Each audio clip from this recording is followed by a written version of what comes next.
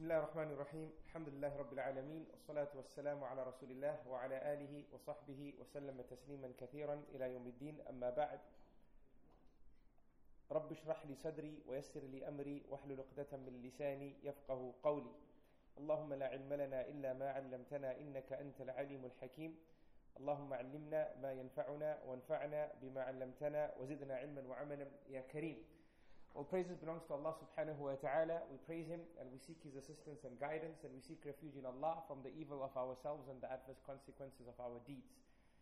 Whomsoever Allah guides, none can misguide, and whomsoever Allah misguides, none can guide. And peace and salutations be upon the final messenger, Muhammad ibn Abdullah sallallahu alayhi wa sallam. I bear witness that there is no one worthy of worship besides one Allah, and that Muhammad sallallahu alayhi wa sallam is His messenger.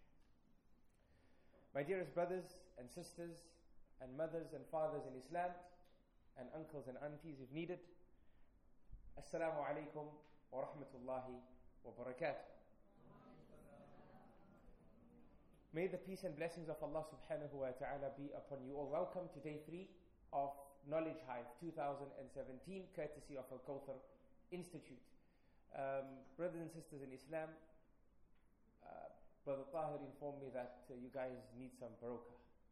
I'm not here to advertise any brands, by the way. I had to set this disclaimer because of the camera and the audio recording here. However, it's also a good idea if you sleep early at night. This is a good idea. It helps. Because if you don't sleep early at night, it makes it difficult for you to attend the tahajjud prayer. And there was a clear difference in terms of the attendees today or in comparison to the attendees yesterday. And since we are a people of inviting towards good and forbidding evil, it is upon each and every one of you to figure out who wasn't at the tahajjud prayer today. And it is for you to also look at those who are not sitting in this class today and were here yesterday. And it is for you to give them some advice. Or at least check up on them. What happened? Are you okay? Is your health okay? Right? Maybe they're not well. Check up on them. This is the way of the Ummah Muhammad sallallahu alayhi wa sallam. Where are you, my dear brother? Where are you, my dear sister? The class has started. I didn't see the tahajjud prayer. I think I saw you at breakfast somehow, but then I didn't see you in the class again. So what's happening? Do you have knowledge fatigue? They say yes, and you have to do some da'wah there, right? إِلَّا الَّذِينَ آمَنُوا وَعَمِلُوا الصَّالِحَاتِ وَتَوَاصَوْا بِالْحَقِّ وَتَوَاصَوْا بِالصَّبْرِ. We discussed the 4 criterion for survival from Surah Al-Asr during the first day. And make it a point that our ending is stronger than our beginning. And tomorrow will be the last day. And obviously today really marks the last day of the intensive knowledge share. So you want to make your ending stronger. You want to make sure you attend that tahajjud prayer tomorrow. You want to make sure you attend the classes today and attend the closing tomorrow. Because al-a'malu bil-khawatim, as the Prophet sallallahu alaihi wasallam taught us, actions are judged by their ending. So make sure your ending is strong, and do some da'wah to your fellow attendees and teach them this important lesson. Yesterday, we discussed the first hadith, alhamdulillah. As I said, what was shared was a drop from an ocean in terms of the knowledge of this hadith. Such is the inheritance of Rasulullah sallallahu alaihi wasallam. I had some questions, or follow-up questions from the session yesterday. Someone said, what about the person who intends Allah subhanahu wa ta'ala, and during the worship they feel there's the presence of someone in the room, and because of that they beautified more their worship. Yesterday you said, or it was said, that this doesn't cancel out their entire effort, but they're not rewarded for the extra. Alright, so they're not rewarded for the extra. Are they punished for the extra? Right? And that's a good question. That is a good question. And we say yes, they're liable to being punished for the excess, for the extra that was done for other than Allah. They're not rewarded, and they're liable to being punished for it, and they must seek forgiveness from Allah subhanahu wa ta'ala for that extra. And that is why we were taught from the sunnah to constantly, or to engage Allah subhanahu wa ta'ala with the following dua. اللهم إني أعوذ بك من أن أشرك بك شيئا وأنا أعلم به وأستغفرك لما لا أعلم به. اللهم, O Allah, إني أعوذ بك, I seek refuge in you. من أن أشرك بك شيئا, I seek protection in you from associating partners with you in any way. وأنا أعلم به, whilst I know. I seek your protection from doing this. وَأَسْتَغْفِرُكَ لِمَا لَا أَعْلَمُ بِهِ, and I seek your forgiveness if I did this unknowingly. And this should be a vital dua that we make in our day, right? And in a talk that I gave in Melbourne on the power of dua recently in my last visit, I spoke about this point that we rarely make dua, to be honest. Even if you think you make dua often, it's not enough. If you understood the reality of dua and how much we need to ask from Allah subhanahu wa ta'ala, how much assistance we need to seek from Allah subhanahu wa ta'ala. So especially for those who are da'wah workers, and I see a lot of da'wah workers in the room, this dua should be moist on your tongue. Before the action, during the action, and especially after the action.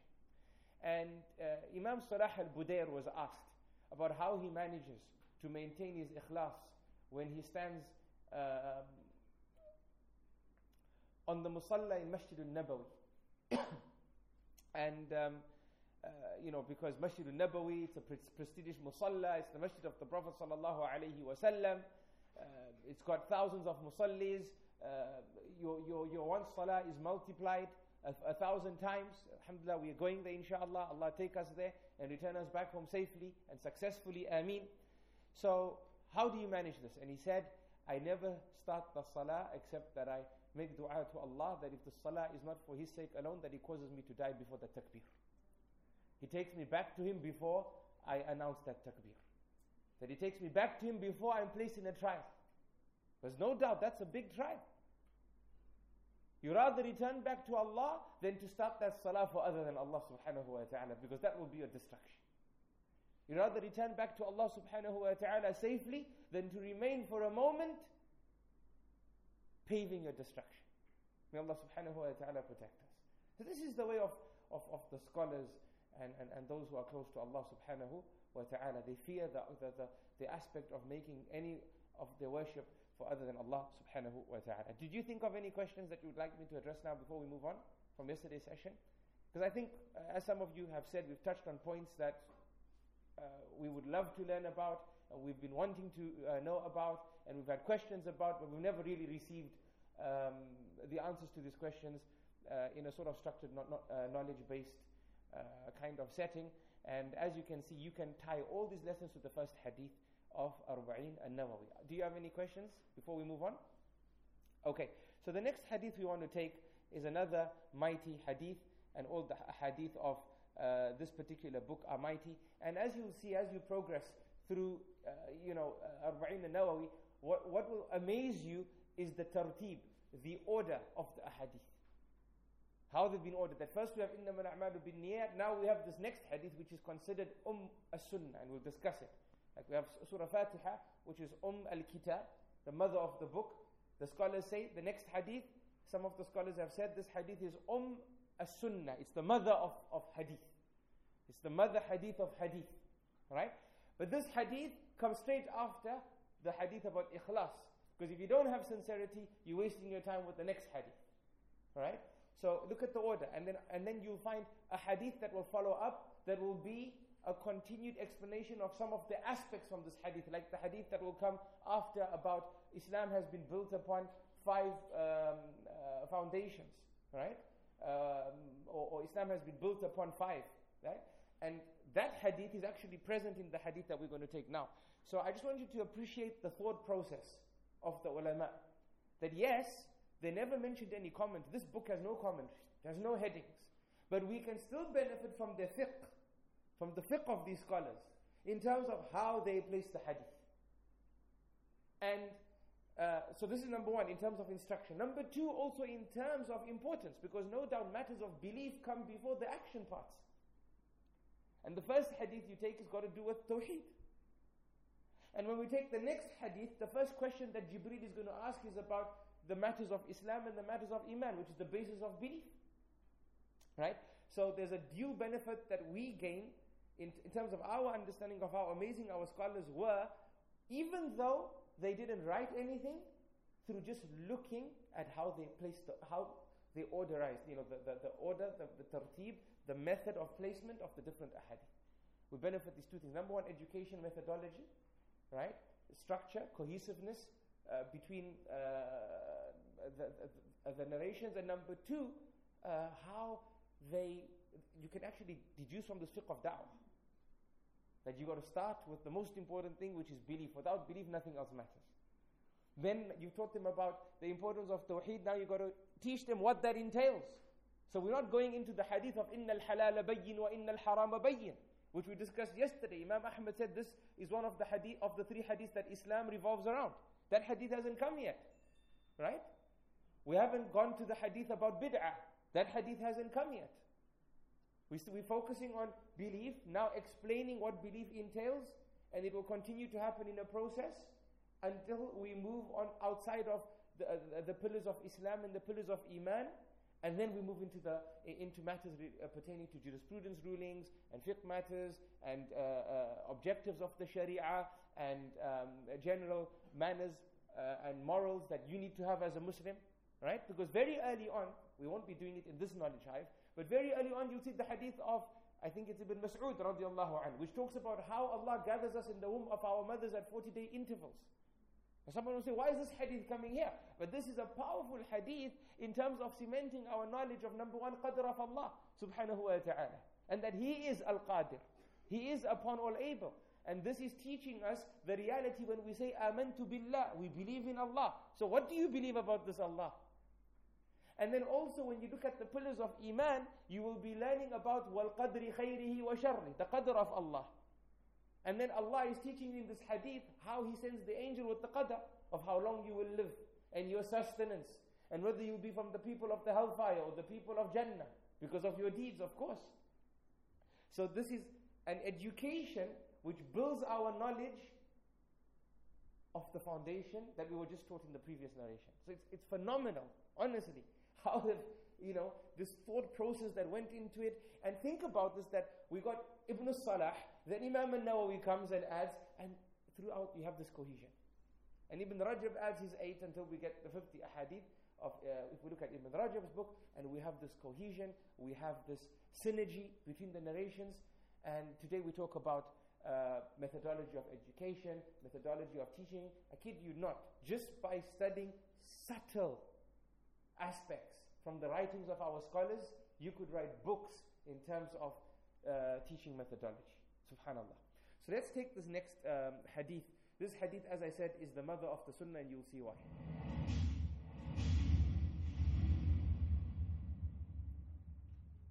عن أبي عبد الرحمن عبد الله بن عمر بن الخطاب رضي الله عنهما قال سمعت رسول الله صلى الله عليه وسلم يقول بني الإسلام على خمس شهادة أن لا إله إلا. So this hadith is not here. Let's try this one.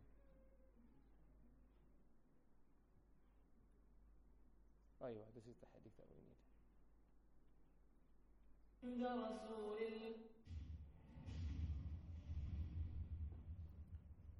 This is the hadith we're taking, hadith number 2.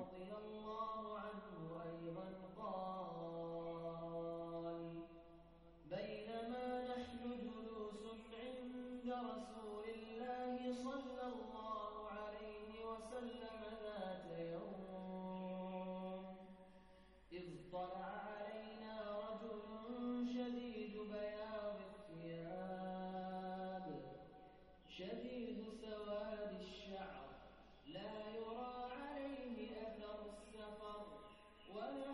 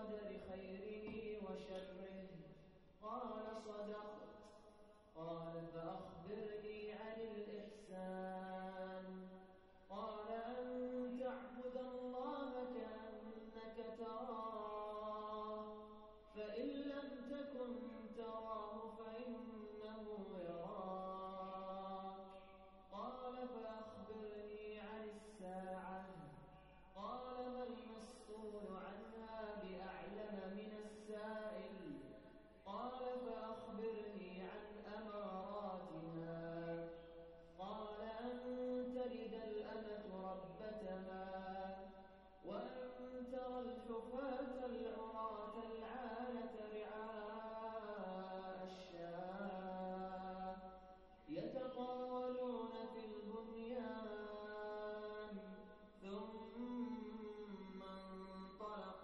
فلبثت مليا ثم قال يا عمر أتدري من السائل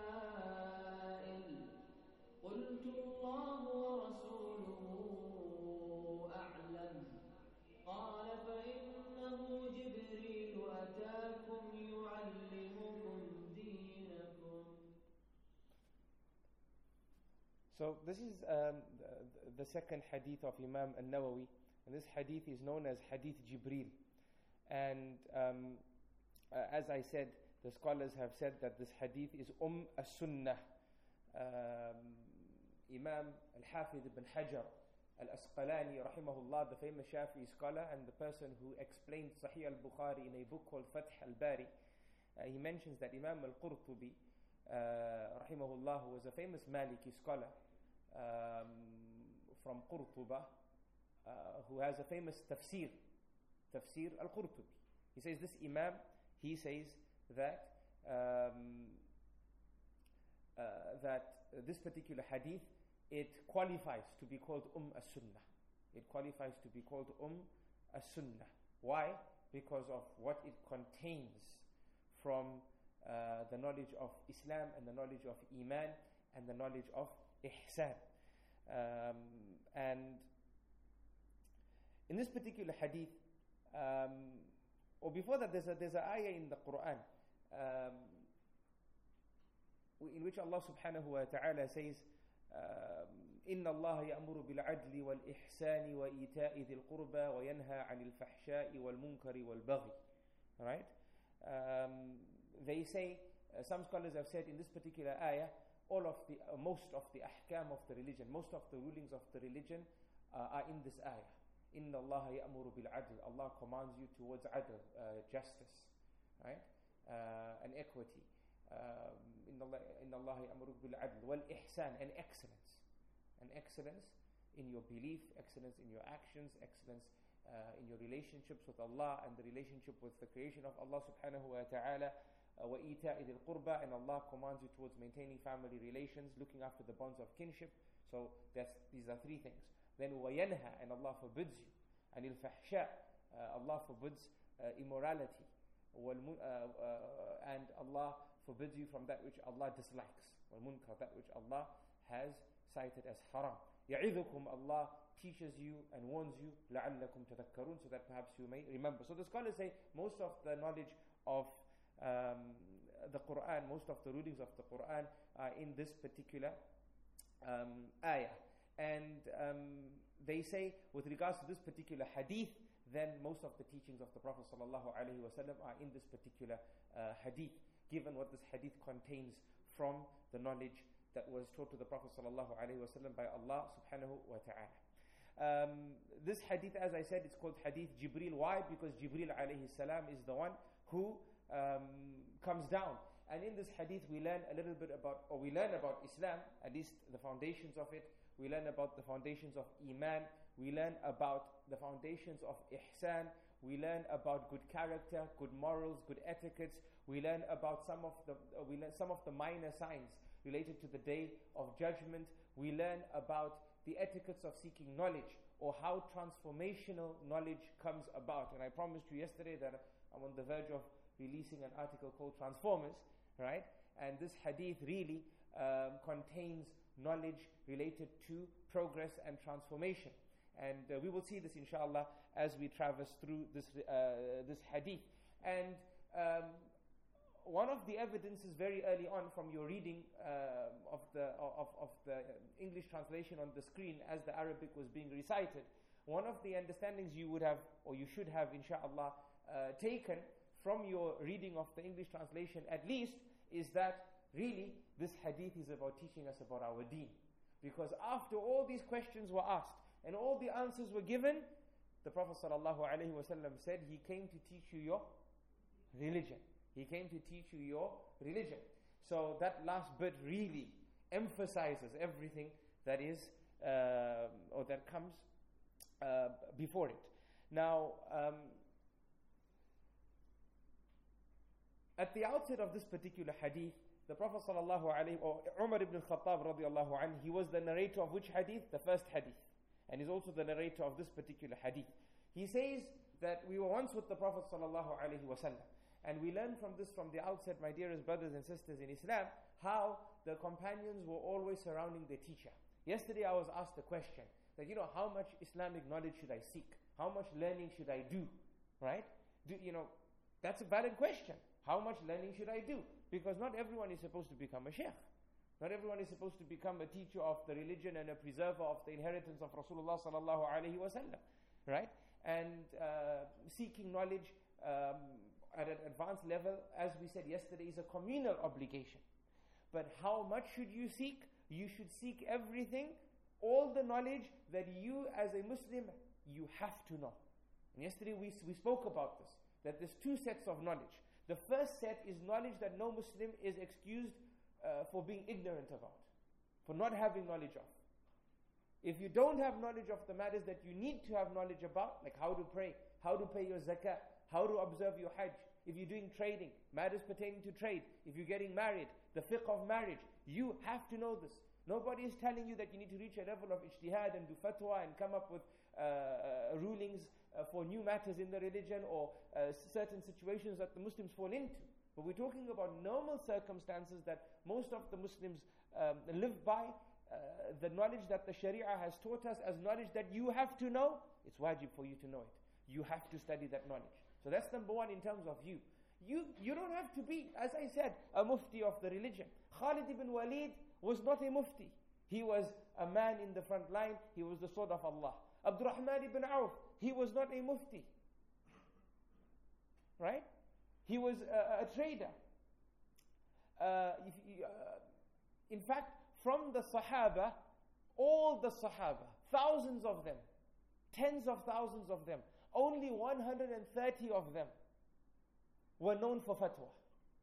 And even out of the 130, or included in the list of 130, are people who passed one fatwa in their life.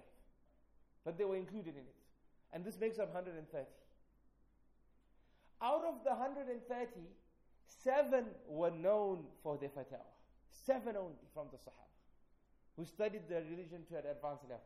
And guess what? Abu Hurairah is not from them, who was the narrator of most of the hadith of the Prophet sallallahu alaihi wasallam. This doesn't mean he wasn't a faqih, but he was not from the mukthirul fatawa. He was not from those who were known, established for fatawa during the time of the Sahaba.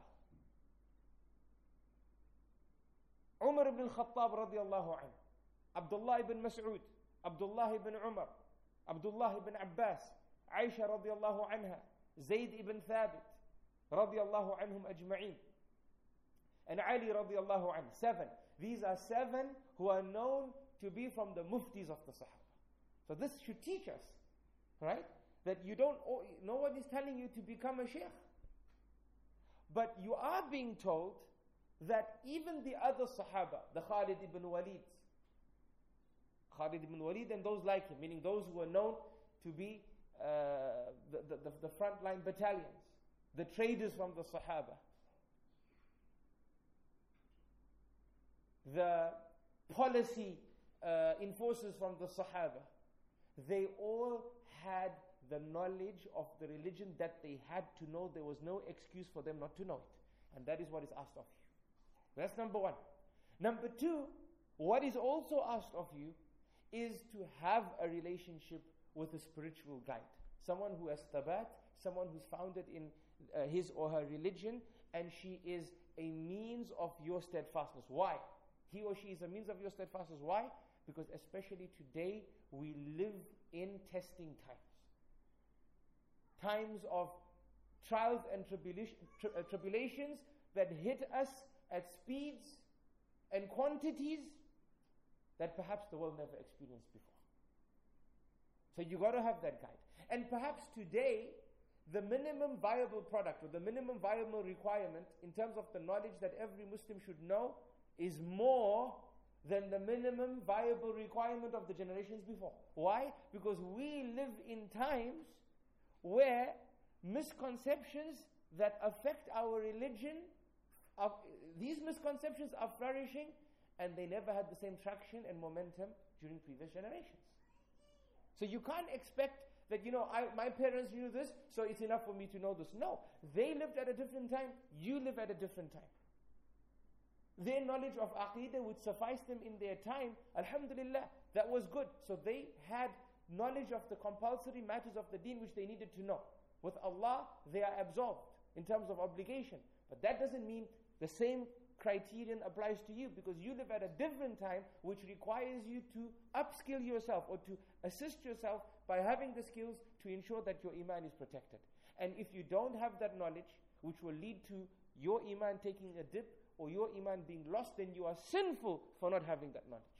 Because this sharia is complete. This Quran will last till the day of Qiyamah. The teachings of Rasulullah sallallahu alayhi wa sallam are to act as a guide for us till the day of Qiyamah. There's nothing the world can bring except the antidote to that disease is in the Quran and Sunnah. You have to study it. It's there. Maybe your parents didn't need to. Maybe your grandparents didn't need to. But you need to. And them not knowing does not mean you don't have to know.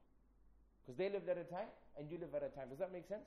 So no one is telling you to become the mujtahid or mufti of the religion, but we're telling you to have an acute awareness of your circumstances, your situations, your dynamic environments. Our environments are very dynamic. They're not static like before. Change. A minute now is, I might be exaggerating now, but it's like that. Like a minute is too much. In a minute things change. In a minute things change. Technology changes. Inventions are created. Things are discovered. Ideas change. Paradigms are shifting. Right? And especially in a world where what's right and what's wrong is being governed by policymakers. And policymakers, they change every few years. So every few years something new is coming about.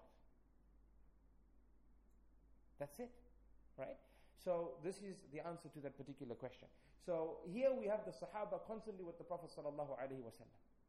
Because everything that has been, Allah has kept in preservation to us matters to us. The fact that these words of the hadith, one day we were with him, sallallahu alaihi wasallam, that these wordings have been preserved till today and will be preserved till the day of Qiyamah, teaches us how important it is for you to have your spiritual guide. And that is why some of the youth that I mentor, I advise this, that every one of us, each and every one of us, we should have a board of directors.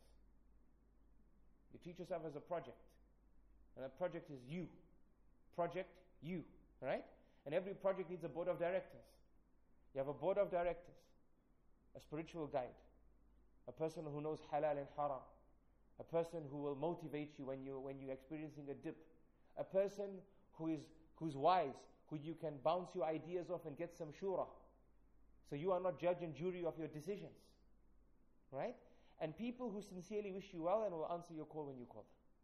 And you contact them and you let them know that I want you to be from my board of directors. If I send you a message, please respond to me within 3 days, for example. Right? And these people are people you respect. And so when you need a fatwa, there's someone there to answer your call. When you feel there's a misconception coming to you, there's someone who you have access to. You need to treat yourself as a project, and you should have the board of directors. The Sahaba, they had their board of directors, and it was the Prophet sallallahu alaihi wasallam. Right? He had multiple hats in the board, because he was the Prophet of Allah. Right? All guidance stemmed from him, and he was their board of directors. So Umar is saying, one day we were with the Prophet sallallahu alaihi wasallam. اطلع علينا. Suddenly, this man appeared. Shadid bayad al-thiyab. He had pristine white clothing. And shadid sawad al-sha'r. And pristine black colored beard. And pristine means it was combed, it was smart, right? Tashakhas, as they say in the Arabic language. And he came out and he was ready. Ready for what? To come and teach, but before that to come and learn. Because the scholars say Jibreel came as a student and as a teacher. As a student in how he came to the gathering of the Prophet sallallahu alaihi wasallam, as you will see. Today, how do we come to learn about Islam? With the clothes that we were wearing 2 days ago. I forgot to do my laundry. This doesn't smell too bad. I'll just wear this. Go.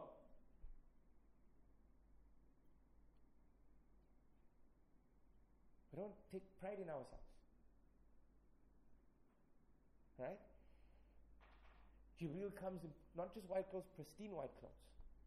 And this should teach us the importance of the color white. The color white was beloved to the Prophet sallallahu alaihi wasallam, and the ummah was taught to bury those who pass away in the color in a white kafan, preferably, right? They should be covered in white. Because white denotes cleanliness. And this knowledge is clean. And this knowledge is not only purified in and of itself, it purifies you. So you come to it ready to be purified.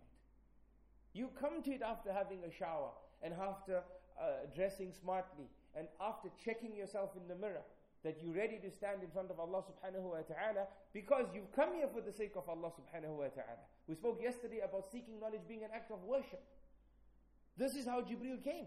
He was worshipping Allah. So he wanted to stand in front of Allah in the same way he would stand in front of people and not feel ashamed.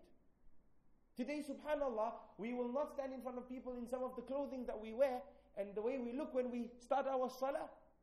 We start our salah in our pajamas. Now this is not saying your salah is not accepted, because if you cover your awrah, that's the condition.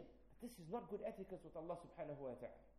That you in your vest, for example. If someone knocked your door, you wouldn't open your door in your vest. But you in your vest and you're observing the salah. This is not good manners. And when you come to seek knowledge, come with good manners as well. Remember we spoke about transformers? Keep this name in your mind. I might release the article today. I might have to skip the boat trip. This is transformative knowledge. Knowledge which changes you, brothers and sisters. You want the knowledge to grow you. The first thing is to be serious about attending it. Come dressed well. After having a breakfast that will keep you awake, after having slept well at night, and you be ready to receive from the most valuable inheritance on earth today. That's when you will grow. From knowing to growing. Today, there's too much knowing. Not enough growing. Too much movement, not enough progress. Why? Because we have not taken care of the function of transformation, the function of growing, the function of development, the function of progress. We haven't taken care of it. So there's a lot of knowledge here, but there's nothing internalized, and we are running around, but we're still on the same spot. I don't know if you're on my Telegram channel. Once I put up a post about Alice in Wonderland. Right?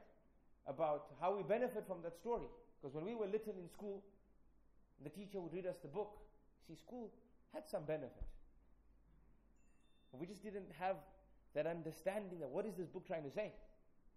The book had benefit. You know, when you were small boys, girls, no mahram issues, sitting on the floor nicely, teacher reading the book, everyone's happy, right? And the teacher's telling you about this queen, the red queen. Was it the red queen? The red queen, huh? Not the white queen. The red queen, right? The red queen, and she's shouting, Alice, run, run, Alice in the bottle. And Alice is running, and she's out of breath, and she says, I'm running, and the queen is saying, faster, faster, faster, faster, faster, and Alice is running, and she's out of breath, and then she stops and she looks around, and she says she sees herself on the same spot. You know, when I think of that, I think of how we learn Islam today. Running from one YouTube lecture to the next, one conference to the next, right? Not with our notebooks, with our selfie cameras. Huh? This is how Islamic learning is today. Being caught up in the hype, casual learning, I feel good, I can tick the boxes, I'm doing something Islamic. I feel pious because I attended the talk of Sheikh Fulan.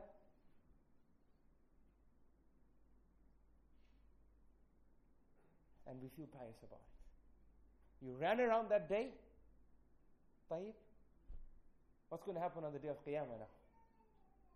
Allah's going to tell you that you knew. What did you do? You can't tell Allah I was ignorant. No growing, no transformation. Right? So Jibreel comes in this way. Now, firstly, you got to understand, this was a phenomenal scene. Because we're talking Medina. At the time of the Prophet ﷺ. It's gated, it's small. Masjid al-Nabawi today is bigger than what Medina was at the time of the Prophet ﷺ. Masjid al-Nabawi today is bigger. Al-Baqi' al-Gharqad, it was in the hadith, sometimes says Al-Baqi' al-Gharqad, which is the graveyard of the Prophet, the graveyard of Medina. It's called Al-Gharqad because they had a lot of trees, Gharqad trees that were there. This graveyard was considered to be on the outskirts of Medina. If you read in the Sunnah, there would be statements saying that we're going to the outskirts of Medina to bury the body. Outskirts. Today, the graveyard has expanded inwards and the masjid has expanded outwards, that the graveyard is a stone throw away. Right? So you got to imagine here, you got to put the scene in your mind, that this closed area where everyone prayed, it's a Muslim city, everyone was doing jama'ah, everyone knew each other, and if there was a strange face today in our place, you would see dust on his beard, you would see dirty clothes, because this is a traveler coming in. There's no, hotel in Medina that, he checked in his hotel and had a quick shower and he's come. There's no Airbnb. Some Sahabi rented out his house on somewhere and this guy came in and went in, had a quick shower and came to the masjid.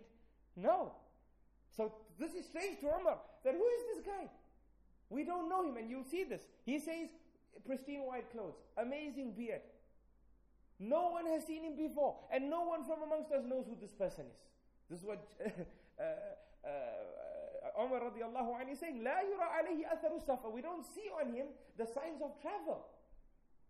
That's who we'd see travel signs on the visitor to Medina. Alright, so we don't see the sign of travel on him, so someone from amongst us must know him and housed him and allowed him to freshen himself up before coming in. But Umar says, وَلَا يَعْرِفُهُ مِنَّا أَحَدٍ. And no one from amongst us knew this person. Alright, what does he do? What does he do? Now before that, Jibreel alayhi salam used to sometimes come resembling a companion called Dihya al-Kalbi, right? He used to come and resemble this particular companion. But we learn from this hadith that sometimes Jibreel would come not resembling anybody. Because if he resembled the Sahabi, then the Sahaba would have said, we saw someone who looked like Dihya, or Dihya entered the gathering, and he came and he did this with the Prophet ﷺ. But he's saying, no, this person, no one from amongst us knew him. Which means Jibreel came in the shape of a man, but not resembling anyone that the Sahaba knew. So he came as, maybe we'd call them freshmen, I don't know, new year comes in, the new students have arrived. Right? The new students have questions that the other guys, we know this question, we wouldn't ask these questions, right? So the new student comes in. What does this companion do? Or the student do? The student comes and he enters the gathering and he walks to the front of the gathering and he sits on his knees. Right? He sits on his knees and he placed his knees as close as possible to the knees of the Prophet ﷺ. فَأَسْنَدَ. So the knees were touching, if not touching, very close. So he was sitting as the Prophet ﷺ was sitting. And that's why some of our mashayikh, if we sit on the floor, then they sit on the floor. Sometimes it's not suitable because of cameras now, etc., etc. But if you go to some private lessons where there's no cameras, etc., I've seen this from our teachers. That we will put a chair for them and we'll be sitting on the floor and the teacher will sit on the floor. Because it's either you get chairs for everyone, but since you can't, we'll sit on the floor. To resemble this hadith, that the Prophet ﷺ was sat and Jibreel sat the way he was sat. So Jibreel's knees was close to the knees of the Prophet ﷺ. وَوَضَعَ كَفَّيْهِ عَلَى فَخِذَيْهِ. And Jibreel put his hands, his palms on his thighs. Now, there's two interpretations of this because of the pronoun. His, who does it refer to? His meaning Jibreel, or his meaning the Prophet ﷺ. So some scholars have said that Jibreel sat down with his knees close to the Prophet and put his hands on the thighs of the Prophet ﷺ. But I think the stronger view is Jibreel sat down and he placed his thighs on his own thighs. Because that seems more appropriate in terms of the relationship between the teacher and the student. And we don't have any other narrations from the time of the Prophet ﷺ where the Sahaba, they had a norm of sitting where their students placed their hands on their thighs, or they placed their hands on their teacher's thighs, right? So we don't have anything to contradict our understanding that in our norms we would find this a bit awkward. So perhaps the stronger opinion is Jibreel sat exactly how the Prophet ﷺ was sitting. And then after this, he asks his question. Now, the scholars say, subhanallah, that what Jibreel did, coming smart, smelling nice, looking fresh, looking like he came to learn, the way he sat in front of the Prophet ﷺ, the way he handled himself. He didn't come there and sit like lying down on his back. Some people in the masjid, you see them, hands at the back, chilling out, legs, mashallah, pointing towards the sheikh, in the qibla's direction. The sheikh is sitting in front of the masjid, is sitting like this, mashallah, like they're on the beach in Hawaii. All that's missing is this pina colada or whatever you want to call it. Now, this is not the way to seek knowledge. He sat in with adab. He sat with etiquette.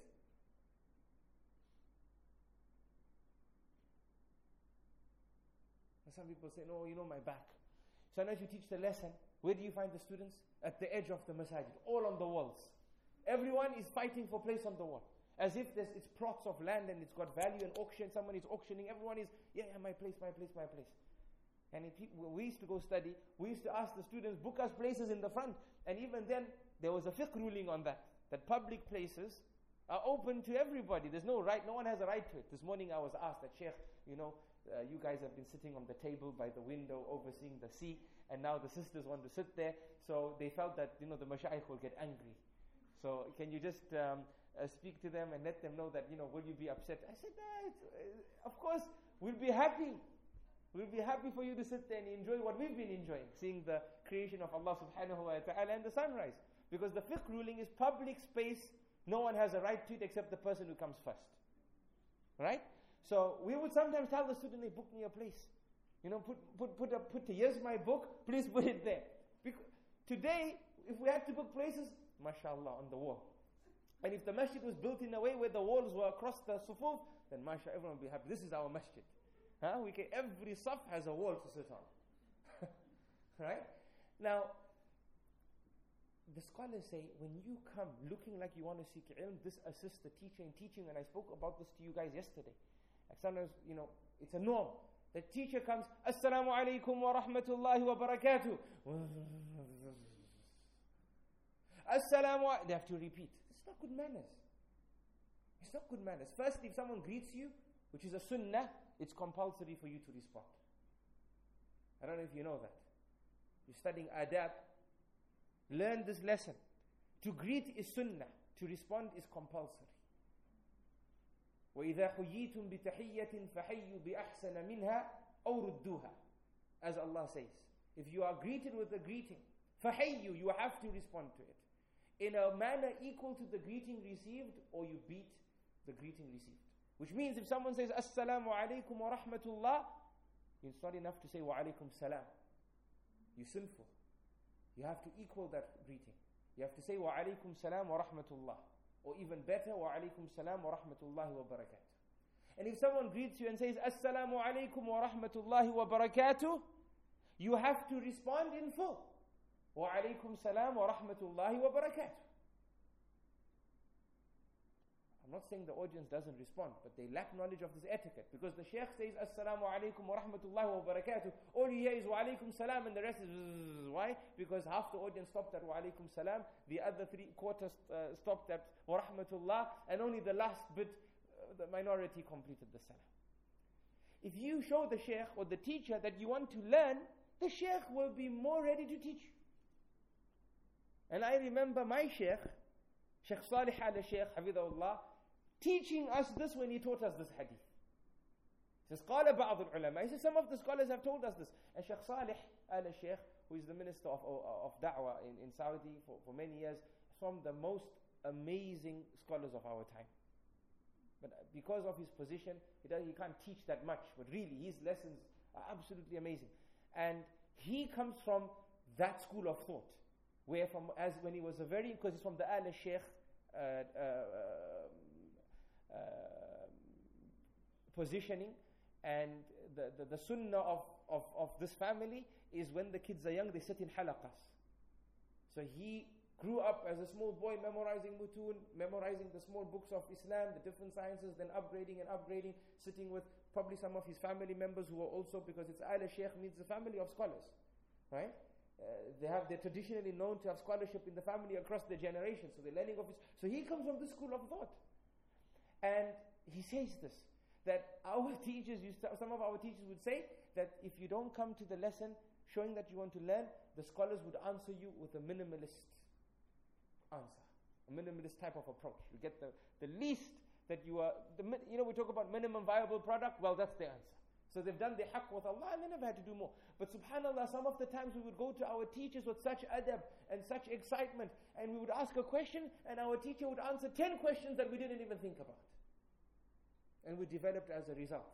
They gave us books that we can go to further our knowledge.